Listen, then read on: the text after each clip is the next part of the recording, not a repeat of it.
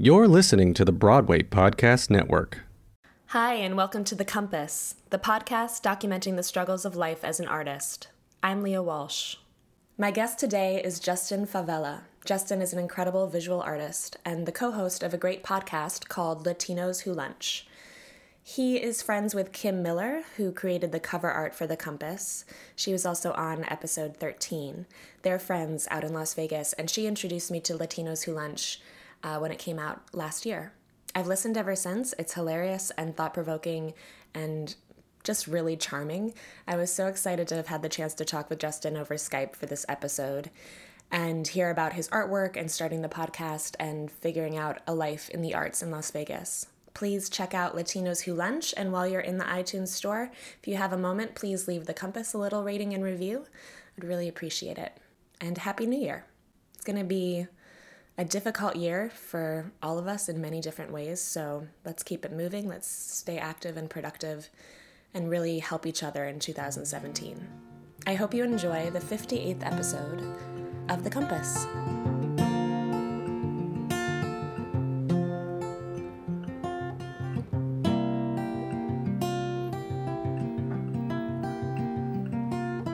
So what do you do to try to keep from going to the dark side as an artist? And what is the dark side for you? Well, chicken nuggets, mostly.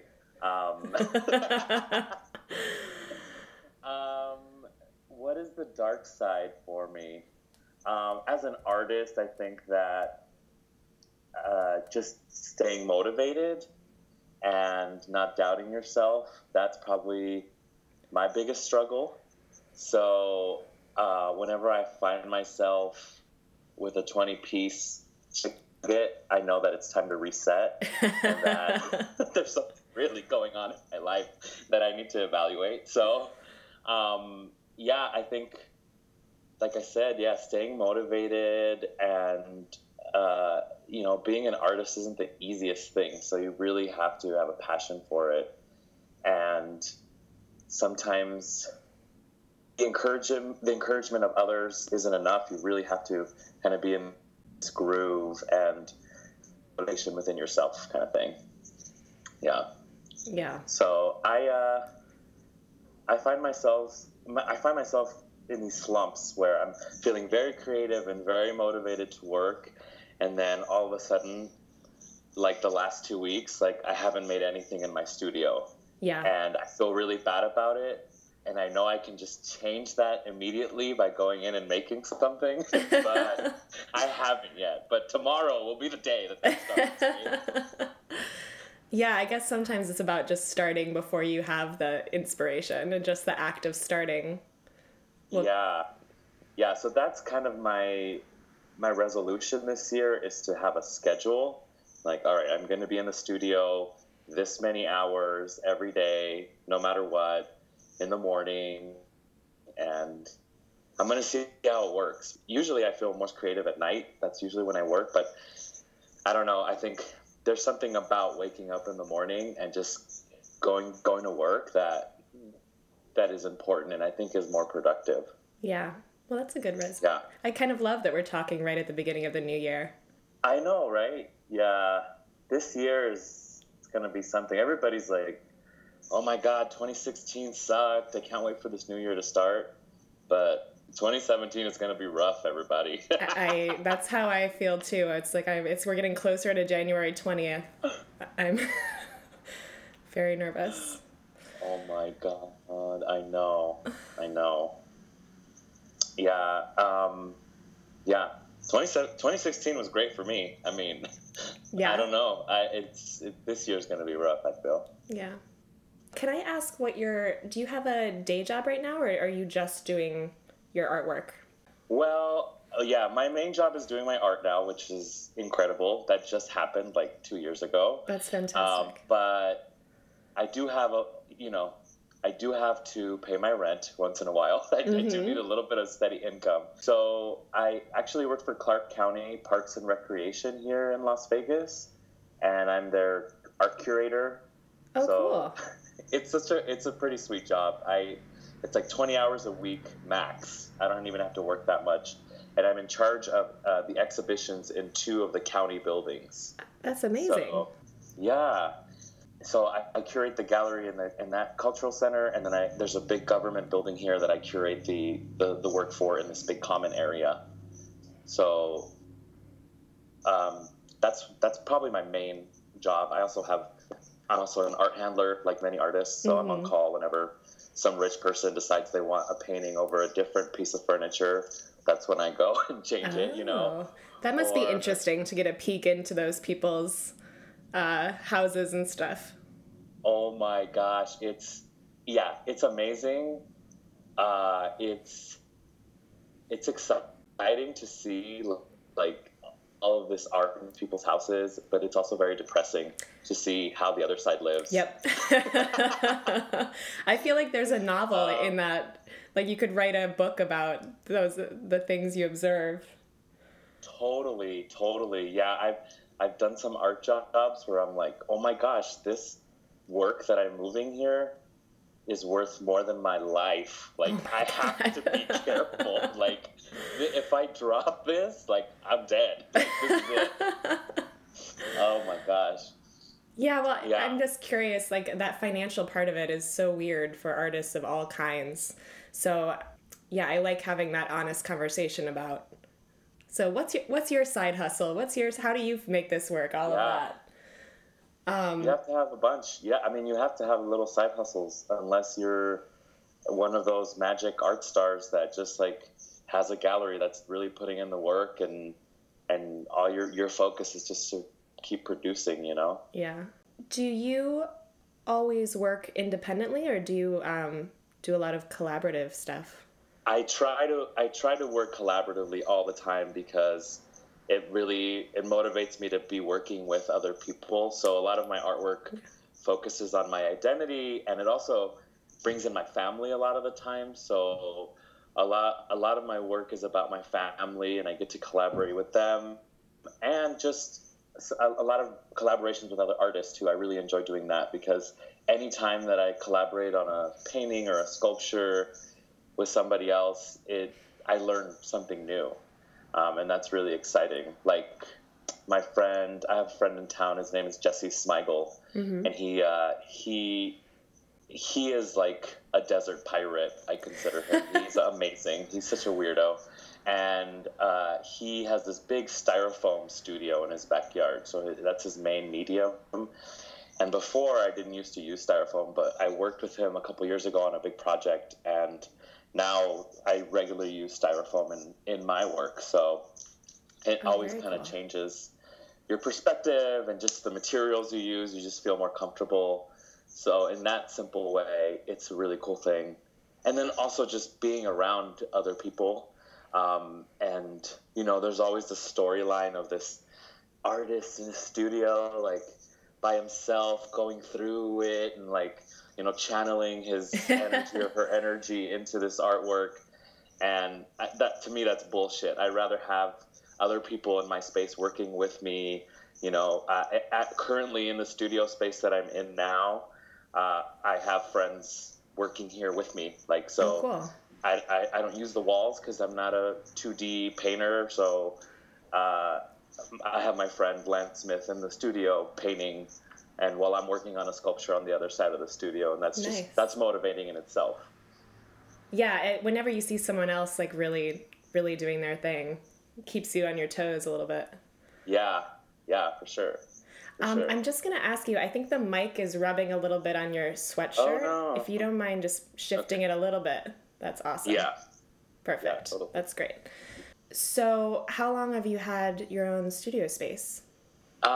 It changes. So usually my studio is in my garage at my house, and I've gotten a lot of really cool opportunities. Right now I'm in like a commercial space downtown that has like a mid-rise building above it.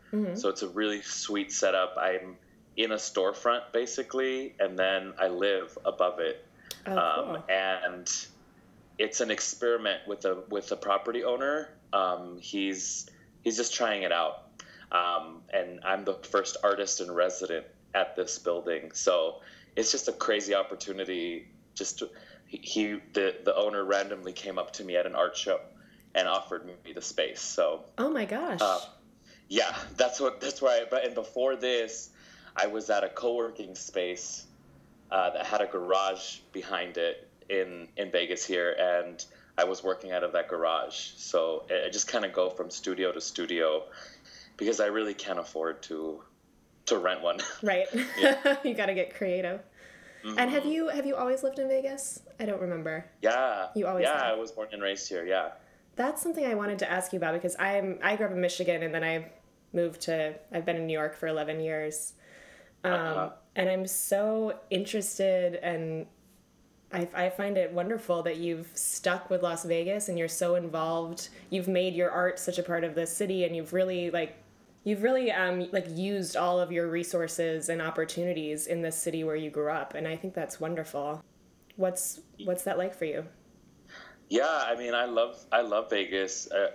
I was born and raised here, so to me it's home, and I see myself traveling. I see myself maybe even living somewhere else, but I'm always going to come back to Las Vegas, and it's just such an interesting place.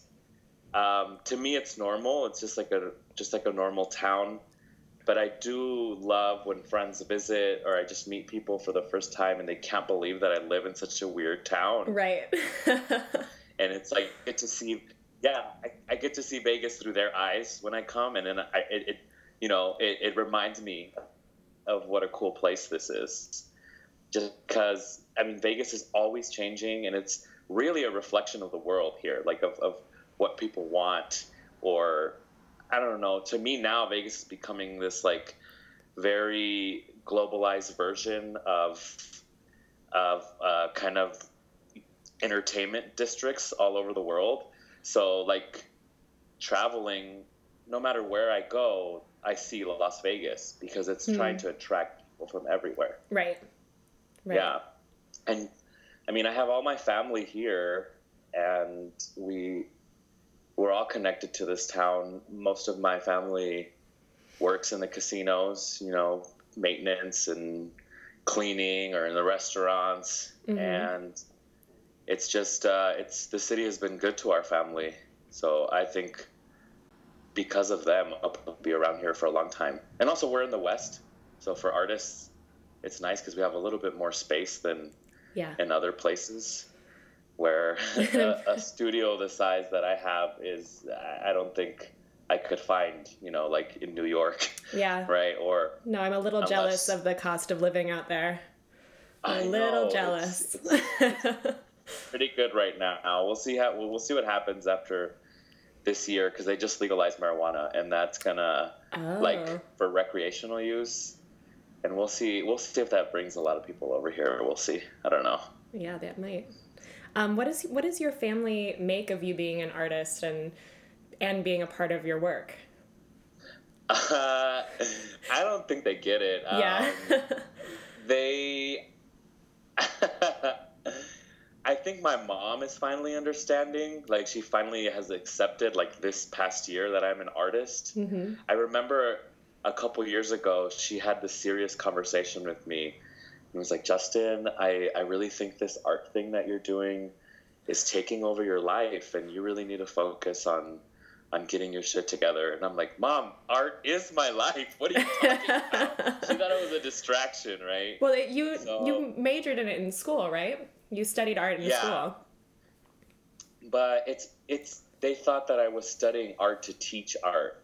Gotcha. So, and I kind of went with it, to be honest. Like, I was just like, yeah, I'm going to be an art teacher. That's what I'm doing. No problem. So, sure, Mom. Sometimes to my grandmas, I do have to just be like, yeah, I'm an art teacher. I'm doing great. The school I work at is fantastic. Yeah. But no, it can be hard. It can be a weird lifestyle. My family. Oh, sorry, you broke up for a second. Yeah, it's weird. Oh, can you hear me? Yeah, go ahead. So yeah, it's because it's not a steady income, and I think, especially for immigrant families, the idea of choosing that lifestyle is mind-boggling. Like, wait a minute, you live in Las Vegas, where you have an off, like I've had administrative jobs for a long time. Like you have a steady paycheck, you have a 401k, why are you leaving to be an artist? That's ridiculous, right? Yeah. I'm definitely the black sheep of the family. I'll just say that when it comes to my career and what I've chosen to do. And, but I think I can make it work, at least for the next few years. So I'm sure there are other people who are artistically inclined in your family, even if they haven't pursued it for a living. But if it is such an odd concept to them that you're an artist, how do you get them to participate in your work?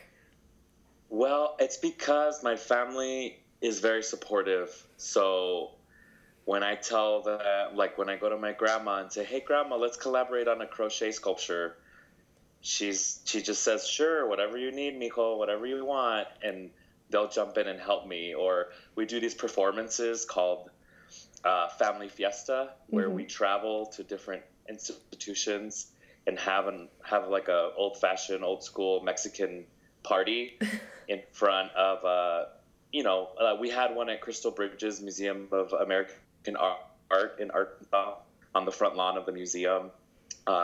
We had one on the roof of the Nevada Museum of Art in Reno. And I just say, "Hey guys, you want to go to Reno with me? I'll pay for your plane ticket. What we're going to do is just party, And they're like, "Sure, we'll go with you." They see it as an adventure kind of thing. And surprisingly, they don't ask questions. They're really there.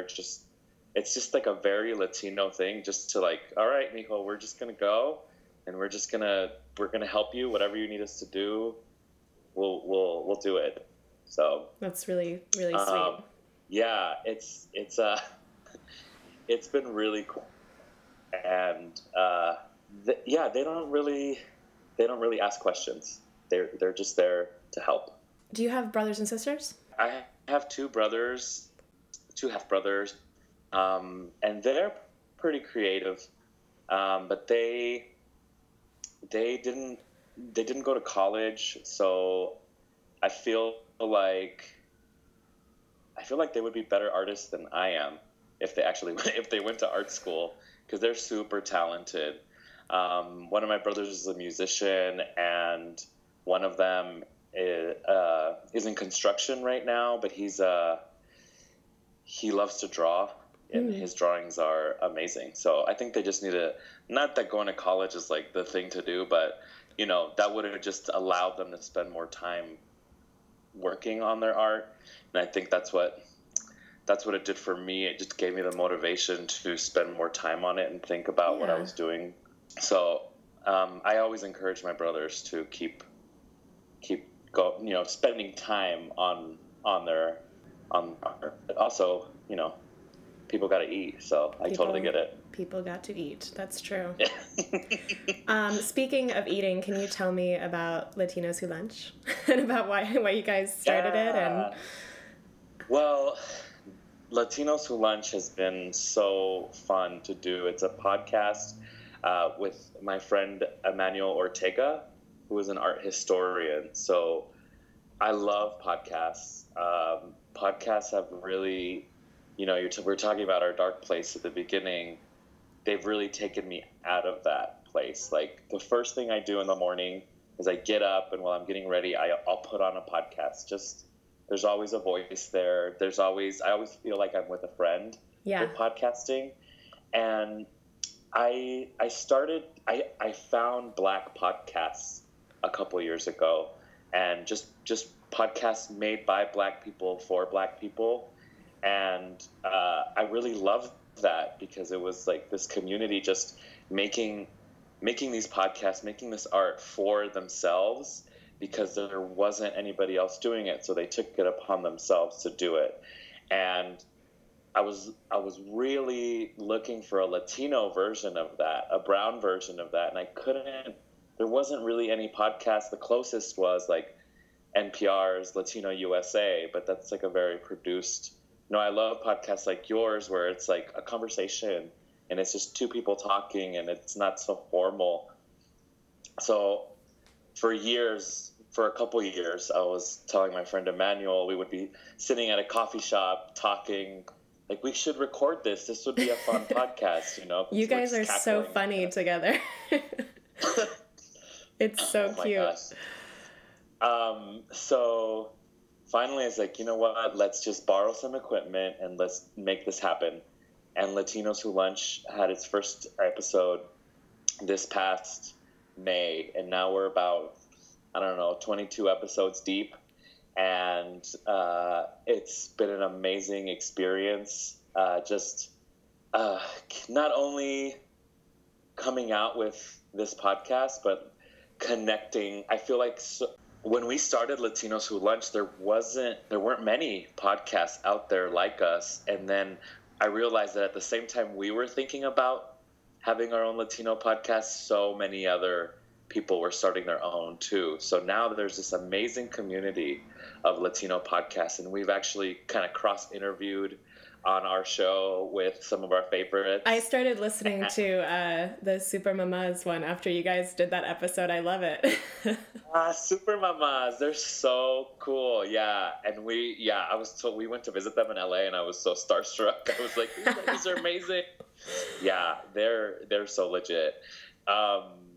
Super Mamas, Tamarindo podcast, Choices and Chismes. There's so many awesome ones, and now I consider it a job, right? This takes, this takes up a lot of time. Yeah. Especially when you produce it yourself and edit it yourself. So, but I'm going to keep going, and I've committed to doing this for at least another year or two. And what's been really cool about Latinos Who Lunch, by the way, we do eat in the beginning of every episode, but that's not what the podcast is really about. It's just, it's the entry point, right? Right. It's funny because I can tell people don't listen to the podcast because they think it's just like a food review podcast. And I'm like, oh, girl, you don't know. No. I did feel because I just had some like tofu green curry from the Thai place. I felt like I should tell you at the beginning of our conversation, just because that's how you start your podcast. Yeah. Oh my gosh, that sounds so good right now. It's rainy here, so. Oh, I've been eating pizza the last 3 days because there's a pizza party at my house and nobody took any home. So it's time to switch it up. Yeah, just so the listeners know, tell me a little bit about the stuff you guys talk about, and also oh yeah, have your goals changed since you started it? Like the kinds of things you want to talk about? Yeah, we talk about we'll choose a topic for every episode. So some of our most popular episodes were about Cholo culture and the exploitation of Cholo culture in recent media, on YouTube or different Latino centric networks that are on YouTube that sometimes are crossing that line between celebration and exploitation of our own culture. Yeah. So there's an episode on that. We did an episode on Juan Gabriel, who just passed away, who was an iconic Mexican pop star. We've done episodes on RuPaul. We've done episodes, just whatever we like. Yeah. We did a big post-election call-in episode. I really loved that one. Yeah, we try to switch it up and talk about different things, and I think that we are finally now 20 episodes in, are finding our voices and kind of this rhythm that we get into, and are really focusing on truly having conversations and not just trying to make something that's entertaining for other people. I think the more personal that it gets, the better. So before, for example, sometimes we would say something in Spanish and then we would explain what we just said so that everybody could understand.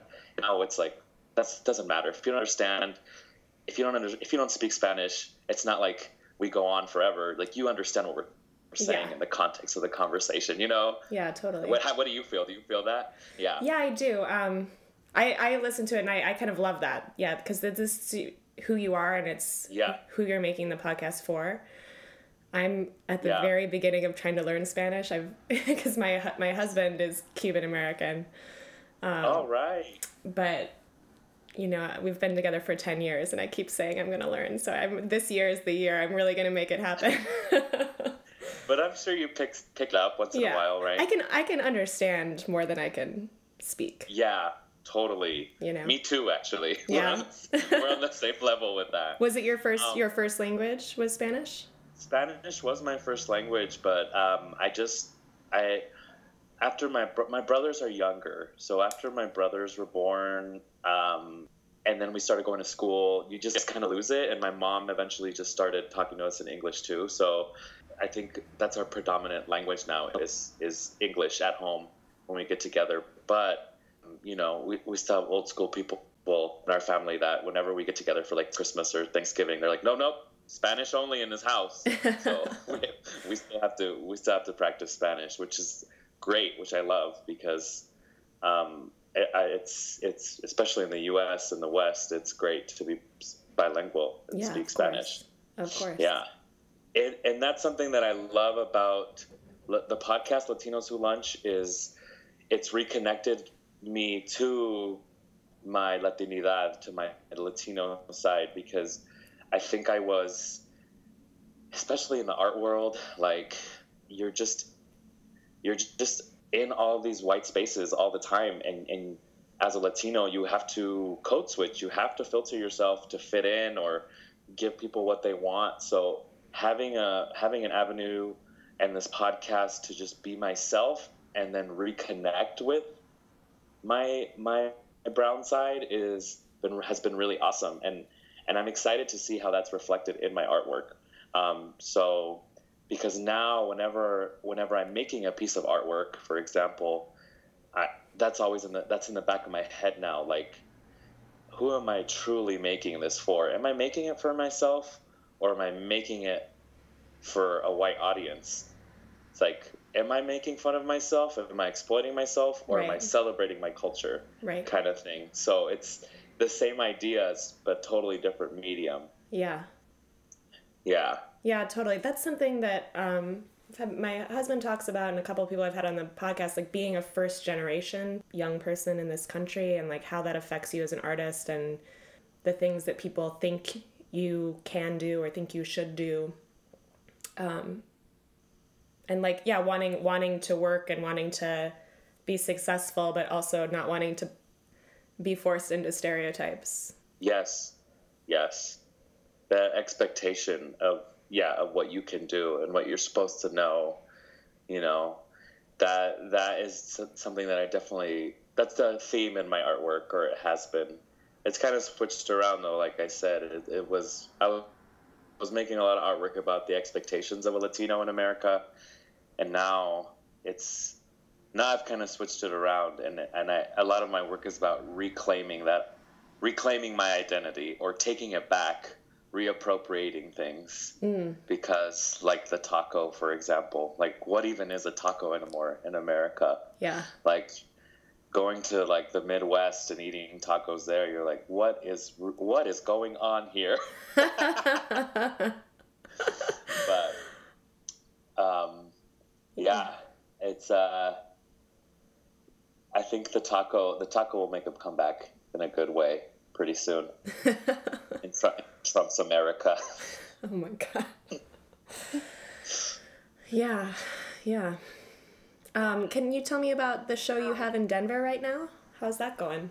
Oh, sure. It's going great. I'm in this show at the Denver Art Museum. It's called Mi Tierra, Contemporary Artist Explore Place. So it's 13 contemporary artists doing installation work, and it opens February 19th, and I have to go back at the end of January and finish my installation. And my installation is based on Frida Kahlo, based on the idea of Frida Kahlo and the ties with Mexico and the ties with our idea of home. So I'm doing an installation where I've made this big mural in one of the galleries out of paper. So it's like a piñata mural of the Valley of Mexico. And they're replicas of 19th century paintings by Jose Maria Velasco, who to me was he was kind of the iconic Mexican painter before Frida Kahlo. So the walls are lined with those landscapes, and then in the center of the room, I'm doing a replica of the set from the movie Frida with Selma Hayek that came out in 2002. So the Casa Azul garden, the little atrium that's in the movie at the very beginning, right? That's going to be all recreated with paper. So I finished the murals, but I have to go back in January 21st or something, and finish the garden in the center. That sounds amazing. And it's all that the garden is all life size? Yeah, it'll all be life size, so you'll be able to walk through it. Yeah. Yeah, so it's a huge project, and I'm really excited about this opportunity, and it's been a challenge because I feel like you talk about it on your show a lot, the whole imposter syndrome thing. Like I've had to snap myself out of it so many times. Like it's been a really cool opportunity, and I hope that it turns out well. We'll see. I really wish I could see it. Is that have you done a lot of shows outside of Las Vegas of your work, or is this kind of a newer experience to like go and like do your work and then you leave it behind and people are looking at it without you there? Yeah, that's the thing about being an artist here in Las Vegas is you kind of have to be a full-time artist. You have to show your work in other places because at the moment there are no venues. There's not enough venues for you to be showing year-round here without people getting sick of you. So it's a smaller art community here, but it is a substantial one, and they're working. We're the largest metropolitan area without an art museum in the United States. Oh wow! So we don't have an art museum in Las Vegas, so that says a lot. Yeah. But changing. They have designated a place for the new art museum, and it'll be in the downtown area, and I think they're going to start working on it pretty soon. So that's going to be a game changer, and hopefully encourage more galleries, and we do have an arts district, and hopefully that will kind of start picking up again, because it was pretty good for a while before the market crash in the 2000s. There was a pretty cool art scene here in Las Vegas, gallery scene, I should say.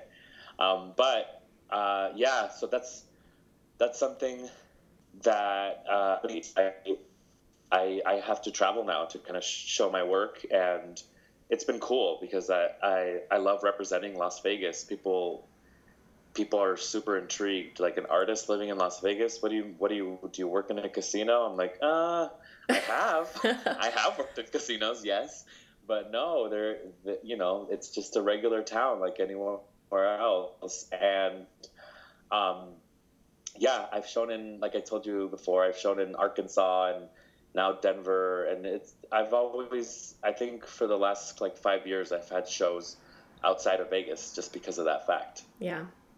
When I first met Kim in college, I couldn't believe she grew up in Las Vegas. I was like, oh, it's not somewhere people just visit. You grew up there. Yeah. That's crazy. Totally. Let's see. How long have I kept you here? Is there something from the last year that you're really proud of that you want to tell me about? Like a lesson you've learned or something like that? It doesn't have to be a huge event, but... Let's see. I think that I'm finally... I think this happens I turned 30, so that was I didn't think it was going to be a big deal, but now that I'm thinking about the past year, it is a big deal. Yeah. And I see myself giving a shit about what other people think more and more every day. So, so that realization, like, oh, hey, like, I don't care if that person doesn't like me. You know what? Fuck that person. I'm cool. Like, I don't need their acceptance. Yeah. I'm gonna keep stepping. It's gonna be fine. That's great. That letting go of people and letting go of that need for everybody to like you has been huge. And then also saying, you know what, I'm gonna say no. I'm gonna start saying no to people, and I'm gonna start hanging out with people that I actually love and that I love being around. Speaking of our mutual friend Kim, Yeah. anytime I can spend time with her, I do, because she's fucking awesome. I love her, and that's the kind of people that I want to keep around me. People that are positive and encouraging, and then that also checks me, like, why am I talking shit? Why am I complaining all the time to this person? Because sometimes you build relationships, and that's what I realized too. Oh my gosh. Like, some of the relationships that I have are just based on talking shit about other people or complaining. Yeah. And then when you realize that, and you can say, wait, let's talk about something positive that's happened. Like, let's not dwell on It's easy on to negativity. do. It's easy to fall into that trap. Yeah, and some of my relationships with friends have completely changed because of that, in really positive ways. Like, now it's like, oh wow, I guess we really have to get to know each other now, because we're not just complaining anymore, you know? Yeah. So it's cool. It's pretty cool. And yeah, I think that's probably my biggest realization of 2016 is, it's okay if not everybody likes you. Like, you need to get over that shit. Nobody likes that anyway in the first place. You know what I mean? Why does it take us that long to learn that? I wish that I had learned that so much earlier. Isn't that crazy? I think we just get tired. And then I feel like I'm already like 70, because I'm like, I went out the other night and I was like, really, with my cousins. I'm one of the oldest cousins I'm half Mexican, half Guatemalan. Uh-huh. My Guatemalan side, there's like 80 first cousins. So it's like a lot. Yeah. So we went out the other night and we went to this bar downtown here in Vegas, and I could not believe how loud it was there. And I just said, like, to my cousins, like, are you kidding me? We're gonna pay money to drink at this place? I don't think so. Let's go somewhere where you can sit down and talk. And they're like, Justin, you're just old now. And I'm like, I guess I'm old because I'm too old for this. I would rather be somewhere quiet right now. Let's just go. So that's something else that I'm enjoying now, is the quiet. You know what I mean? I'm totally the same way. How is it in New York, though? Like, there's people everywhere. Like, do you have your places to hide? Or like to just, I mean, breathe? I do. It's harder in the winter, honestly, because a lot of those places are like the parks and stuff like that. But there's a certain amount of anonymity, which is kind of another way of being alone. Like, I'm always listening to podcasts. I've always got my headphones in. And because there's so many people and they don't know you, and other people are doing crazier shit on the train or on the streets, it's like nobody's going to care if you're sitting there talking to yourself or whatever you're doing. It does kind of feel like you're alone in public, which is weird. Yeah, because probably everybody has that mentality there, like, I'm just doing my thing, don't bother me. Every once in a while, I do miss, like, that feeling of, like, being in your car when you really feel, like, totally alone. Yeah. I don't have that anymore. Or, like, in our apartment, luckily they're not doing it right now, but, like, the kids who live upstairs are always stomping around, so you're like, I'm not alone. Even though I'm alone in my apartment, I can feel the people. I don't know. Have you been to New York? Totally. Yeah, and that's why I'm asking you, because when I went there, I felt like I couldn't see sky, and it was just such a weird thing to come back to Las Vegas after being in New York for a couple weeks, and like being like, oh my gosh, like I can see the sky, like I can breathe. I just felt like in New York there was just you just move at a different pace there, and I felt like, yeah, people were just always on top of me, but that's because I'm used to the West and just having, you know, having a, having a giant garage space, Yeah. To myself, being in a car, having, 8-lane streets in Las Vegas, basically. Yeah. Well, since I grew up in the woods in Michigan, and Yeah.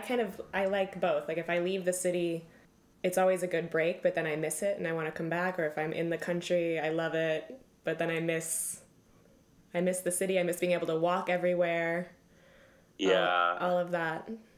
That is nice. That I will say. I love that. That really is awesome. Yeah, I have a little taste of that here living downtown now at this artist residency. I could like walk to a coffee shop or like walk to, the store, but it's not like New York. Not like that.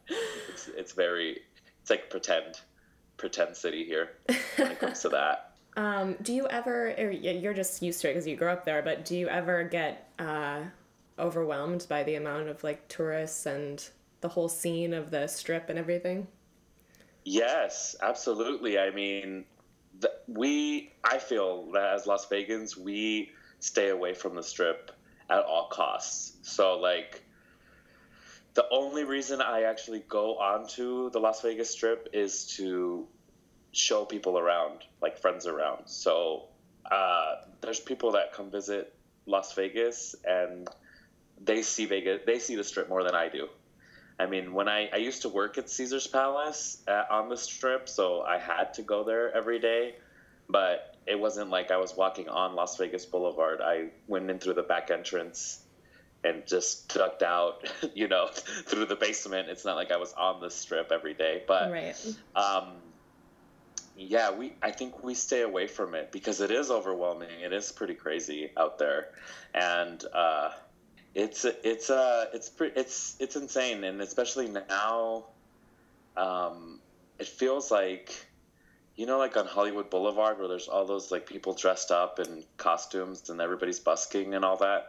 That's become the whole strip now, and it's just packed full of that stuff. Yeah, and it's people say that they don't like Vegas because it's fake, and it's just like all this, all these facades and fake architecture and fake people. But I think the reality is that it's too real. Like you're faced with reality every time you walk out on the strip. You're like, holy shit, what are these people doing here? Kind of thing.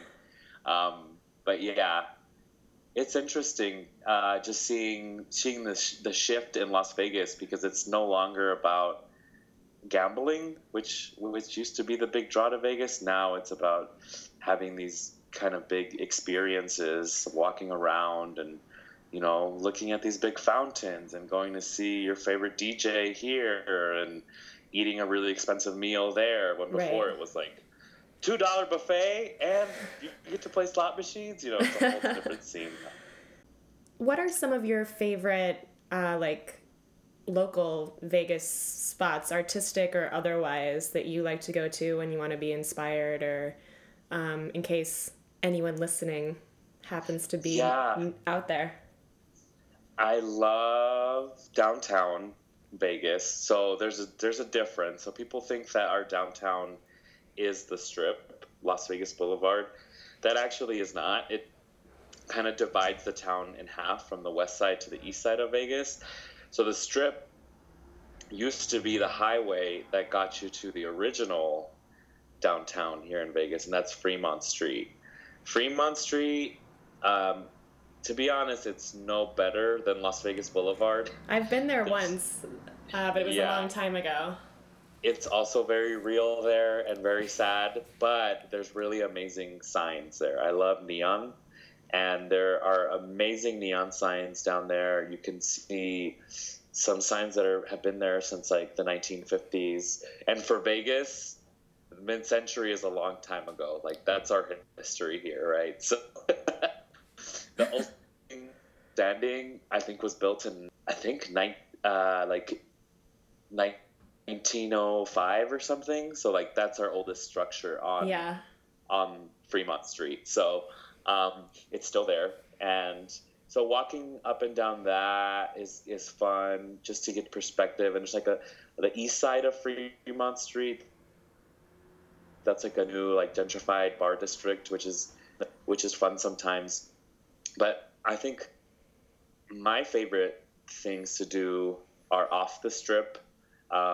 There's actually a lot of nature around Las Vegas. So we have Red Rock Canyon National Park. We have the Valley of Fire, just a little bit out of Vegas. And I just went on a walk at the wetland. We have a wetlands park here that it's with all the reclaimed water from the Strip. They actually have filled in some land, and it's like this really cool, almost nature preserve. Oh, cool. So that's what I do to kind of escape sometimes. But there are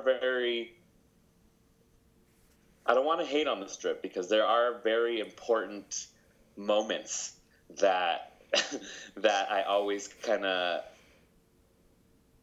I'm going to call moments, or experiences on the Strip that are very unique to Las Vegas and important to me in a nostalgic sense, or just in a, I don't know, to me they're just kind of magical, like going to the Flamingo, for example, and just standing out in their garden and just hanging out with a bunch of pink flamingos in the middle of a casino, right? Like that's pretty special. Or the moment when I was walking outside of the Bellagio after Whitney Houston died, and the dancing waters outside of the Bellagio were choreographed to Whitney Houston singing the national anthem. That was incredible. Oh my gosh. Or the fact that you can go to the Aria or the Crystals. Crystals is like a very fancy mall inside of one of the casino compounds, and the Louis Vuitton store in there has a James Turrell installation on the 4th floor that you can go there for free. You just sign up, you just call them up and go and experience that, right? Like that James Turrell piece, if it was in LA, for example, there would be a 4-month waiting list to go inside of it and experience it. But here in Las Vegas, you can literally call the day of or the day before and experience that, because it's owned by Louis Vuitton on the Strip, right? And so there's a lot of really cool places from an artist's perspective or an artist's point of view to view on the Strip. Yeah. When you're working as a curator, like for the spaces that you're in charge of, what's that like for you? What kinds of things do you look for? How do you find out about new artists? That kind of thing. Yeah, that's been fun, because, you know, being in Las Vegas and in the art scene, you kind of get caught up with the same people. So being a curator, we actually do a call once a year to set up the programming for the next season. So that's coming up in the next month, and I've been getting submissions lately. So that's how we do it. We put the call out, but really it's me recruiting people so to send in their applications. So it's been interesting, and it's also been a challenge, because I won't show work that maybe hasn't been thought of before, or just, it's so cheesy to use this term, but just think outside the box, you know, like it's when you go into a community center or a cultural center, you're used to seeing certain types of artwork. And that's because those centers are meant to serve the community, and you want artwork in there that's accessible. Yeah. And that everybody can understand. And I totally get that, because that's my mission with my art too, you know, but I think there's a way to get contemporary art in those spaces that's also for the community, and it's actually serving that purpose. So that's kind of been the cool balance for me, is like trying to find contemporary artists to show in those spaces that maybe have work that will make people think a little bit, but also work that makes sense for those spaces. Challenging artists that are more traditional, maybe to do bigger installations. Like there's a lot of really amazing illustrators here in town that work for magazines or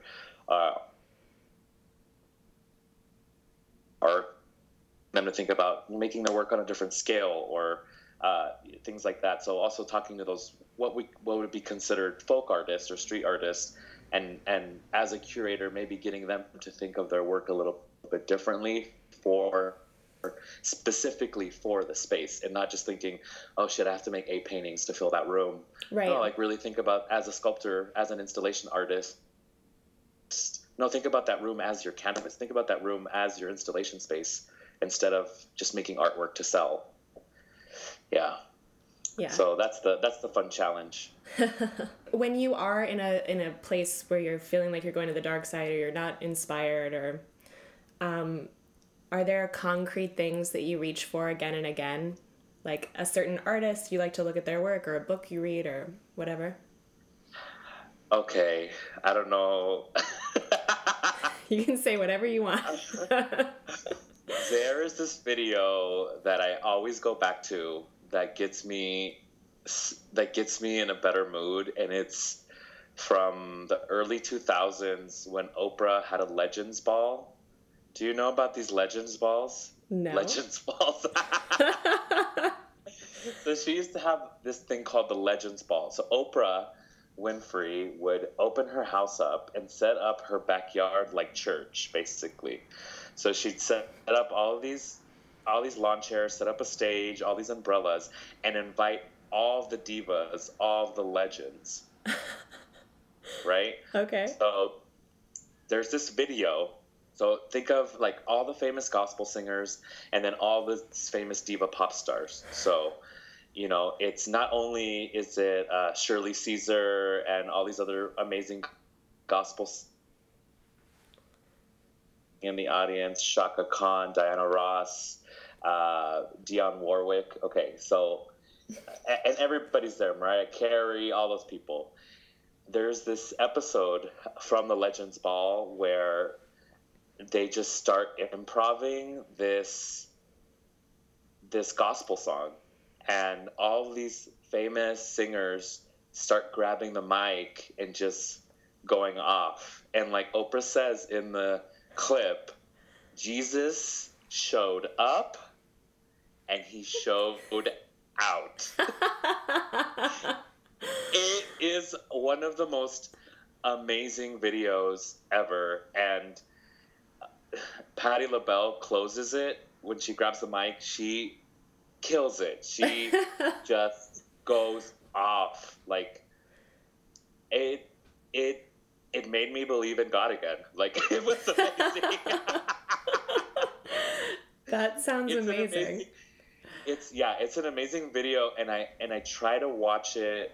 I don't want to get desensitized, you know, so I watch it, I think, at my lowest moments when I'm like, oh man, I'm not feeling great right now. I need something to pick me up. And I will put that video on and just feel the spirit. The last time I saw it was during Thanksgiving, because one of my cousins was actually feeling low. And I was like, all right, I got to show you a video. What would one type into the search on YouTube to find such a video? Jesus shows up at Oprah's Legends Ball. Okay. Yeah, I'll send you the link. I'm going to watch it immediately. That sounds incredible. That's one of the things that I like to watch. This is my new favorite answer to this question. Really? Oh my God. Also, Patti LaBelle singing the ABCs on Sesame Street. That will get you feeling great. Okay. It is incredible. Yeah. Yeah. There's also certain movies that are really great, I think.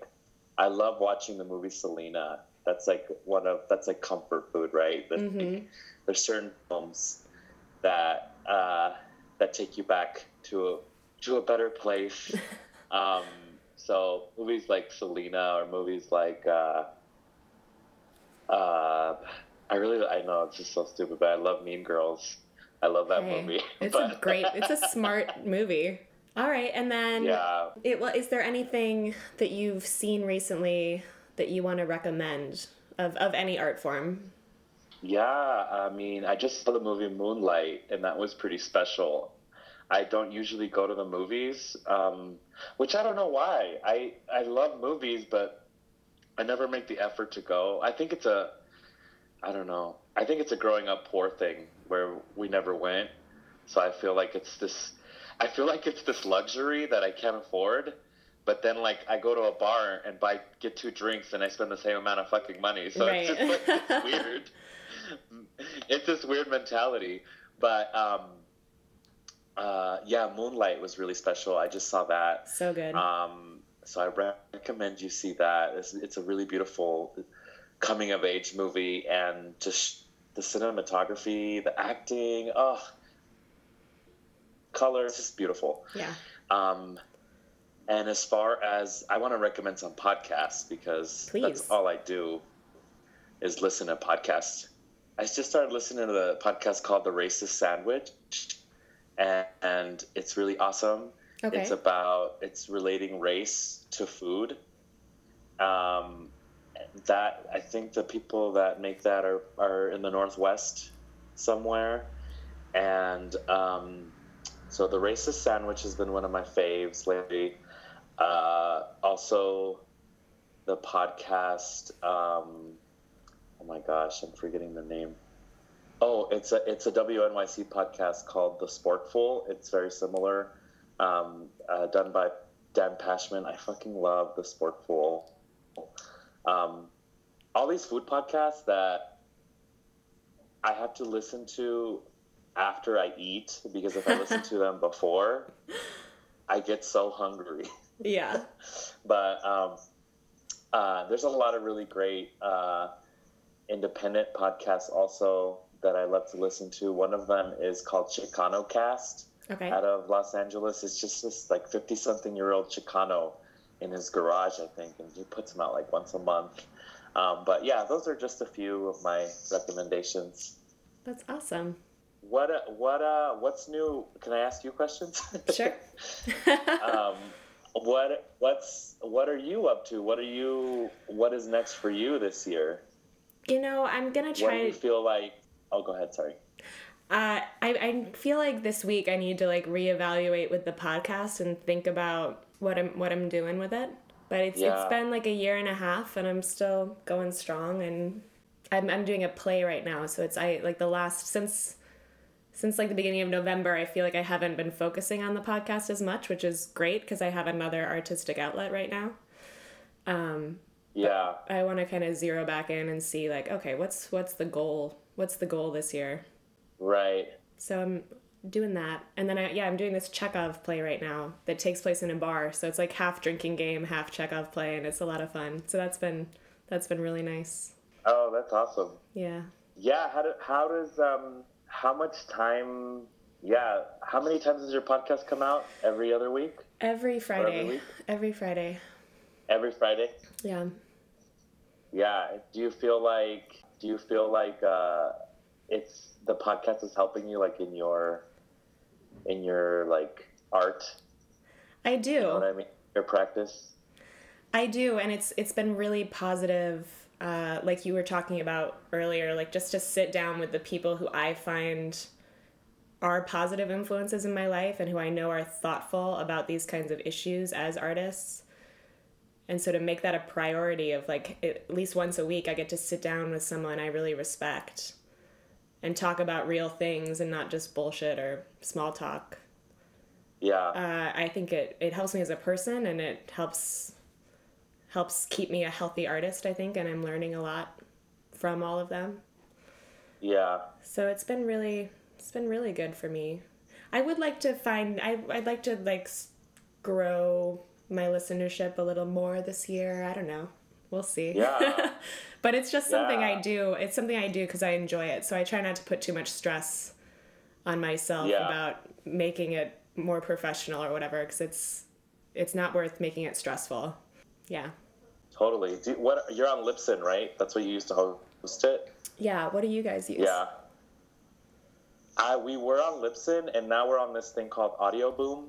Okay. And Audio Boom, maybe you should think about switching to Audio Boom because it's free.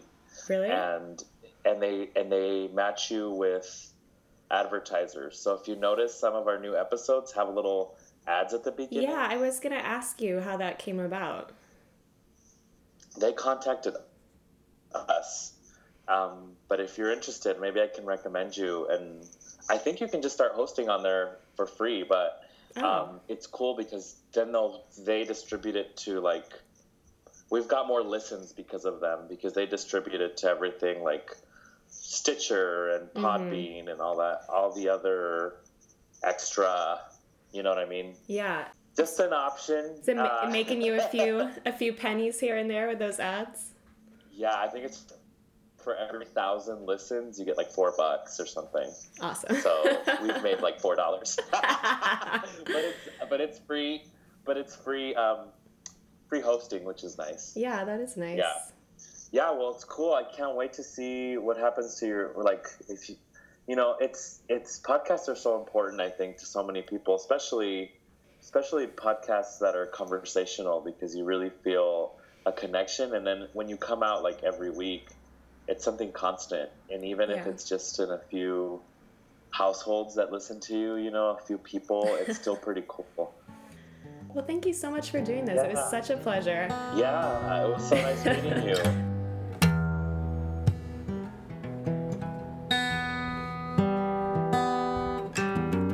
Thank you for listening to the Compass Podcast. I'm Leah Walsh. More episodes are coming soon. Please look for us on Facebook and iTunes. I'd like to thank the following people for their generosity. The Compass cover art is by Kim Miller, music by Brendan Spieth, audio assistance from Nick Choksey, and a special thanks to Frankie J. Alvarez. See you next time.